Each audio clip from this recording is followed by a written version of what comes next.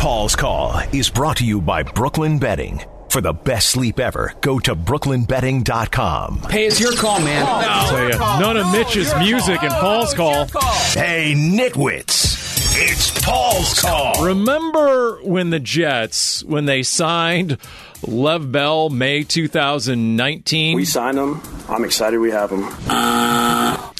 Remember when Adam Gase doubled down last August before ever even coaching a game as the Jets head coach? We're going to play meaningful games in the end of November and December. That's what we're going to do.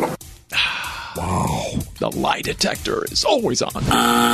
Look, the only outfits struggling worse than the New York Jets are those right now who fly jets. Delta Airlines said it lost $5.4 billion in the third quarter, burning $18 million every day. That's the headline today. Delta is losing $18 million every day. Look at me, I'm miserable. That's why I'm rich. United Airlines. Now United showing a net loss of $1.8 billion in the last 3 months. Last year in the third quarter, it made $1 billion. That's 2020. From making $1 billion in the third quarter last year to losing $2 billion in the third quarter this year. And once again, we thought the New York Jets were a bad third quarter team. We're going to do some damage! No.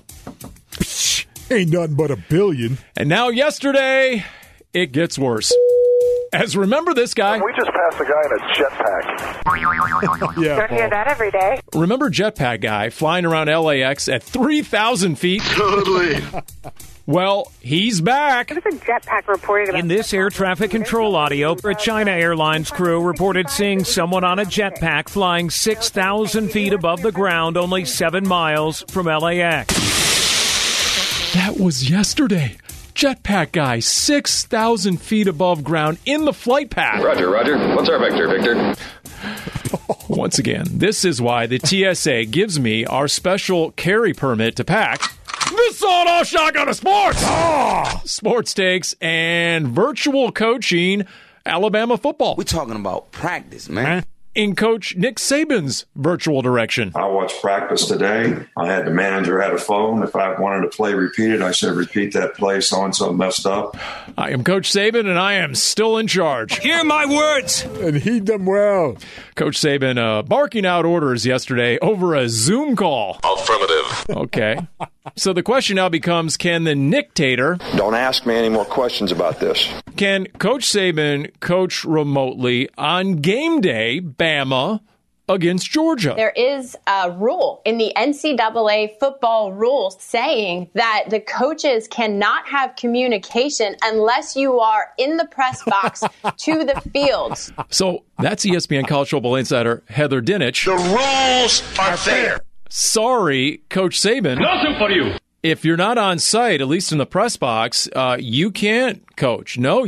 Paul, that's good. And you can't use your influence here, your connections, your intimidation. Keep it fair, will you? Nope. You cannot coach remote. By rule, Saban is not allowed to call into the game on Saturday. He's not allowed to zoom in on Saturday. And that rule goes into effect 90 minutes before the start of the game. So that came out late this morning. That the SEC actually sent out, because the other schools are like, what's going on? And the SEC's like, okay, look, here's the clarification. There is an NCAA rule. So Coach Saban ain't going to like that. I want to see that too, Paul. I wanted to see that so badly. Some drone just walking around with a laptop, Paul. Hey, you test positive, you got to leave the facility. Elvis has just left the building. Although they do have those robots. You know, the Cardinals have a robot with a video screen they send in for like kids' community events, and like a player will be on the robot. Yes. And let's talk baseball. Let's keep it 100. What, I thought we were in the trust tree in the nest, are we not? Zach Greinke has a track record of being brutally honest. Not me, personally. I think spring training stats are worthless. Greinke, once upon a time on Christian Walker. He looked upset, and then he's got a little bit of an anger problem sometimes, so just let him be. And then last night, Zach Greinke on Dusty Baker, not yanking him, but leaving him in the game during a high-leverage moment. Just saying it was nice having someone have confidence in me, because, since I've been here, they haven't seemed to have confidence in my ability, so It was nice having that happen at an important time like that. I'm a person. I'm not an analytic. I might wear a number on my back, but I'm not a number in your database. That's right, Wolf. I love the way he says it, Paul. I love the way he says it. Okay, you might like this then. You know what else he said this week? When asked, Zach Greinke, about no fans in the stands. I don't really notice fans when the game's going on, but warming up and practice before a game. I mean, for me, it's nice not having fans in the stands, but most people like it. A lot of guys might think that. Nobody's saying it, that I'd rather not have fans. No. But Greinke can't help but say it because he's brutally honest. He loves the sounds of silence, the crickets. And then, of course, the media guy asked the following, why do you enjoy no fans? Why don't you mind not having fans in the stands? Because then there's no one trying to talk to you and asking for autographs and wanting pictures and all that stuff. So I don't like any of that stuff. So it's nice not having that for me. Most people like it. I don't like it. Just uncomfortable, Paul. It is uncomfortable. Wolf, it's like you on the weekends in the compound. You don't want to see any faces. You know, I mean, you want the guy to lie? Like, he ain't some politician. You see 3 Pinocchios. No. So, look, the great ones don't BS themselves. Right quadrant. Once. Suck. Right. Damn it.